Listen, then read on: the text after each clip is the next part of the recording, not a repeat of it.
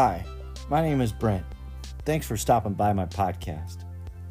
This podcast is primarily about Jesus and the impact he is having on my life and those around me. Luke 9:23 says, "Whoever wants to be my disciple must deny themselves and take up their cross daily and follow me." This verse has been the driving force behind my life transformation, thanks to God's saving grace in my life. So thanks again for stopping by. I hope you enjoy this podcast.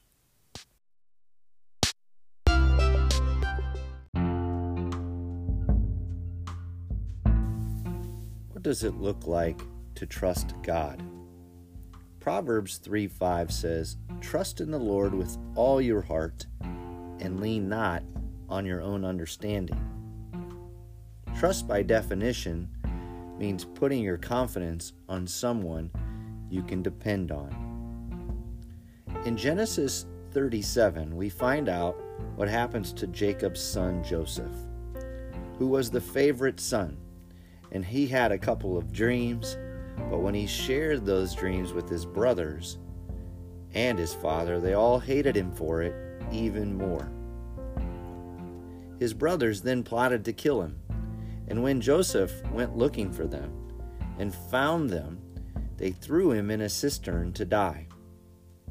Then the brothers decided against this because in verse 26 and 27 of chapter 37, it says, "What will we gain if we kill our brother and cover up his blood?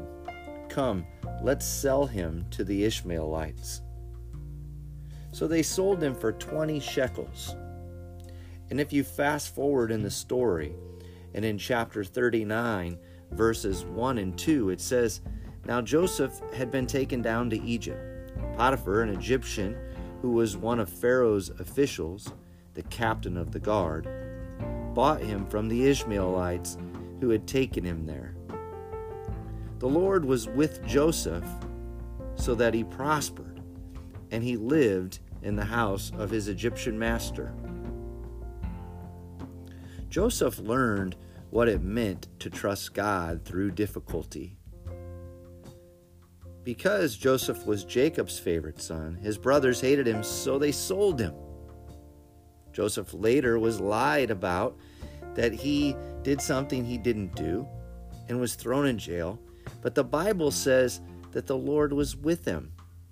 If you go a little further in the story, in Genesis 39, verses 20 and 21, the Lord was with him and showed him kindness and favor, and his brothers were jealous. It says in verse 20, Joseph's master took him and put him in prison, the place where the king's prisoners were confined. But while Joseph was there in the prison, the Lord was with him. He showed him kindness and granted him favor in the eyes of the prison warden. So my final thought is simply this. The basic truth we have is that I can trust God no matter what, and that this life is not about us. Be blessed. Until next time.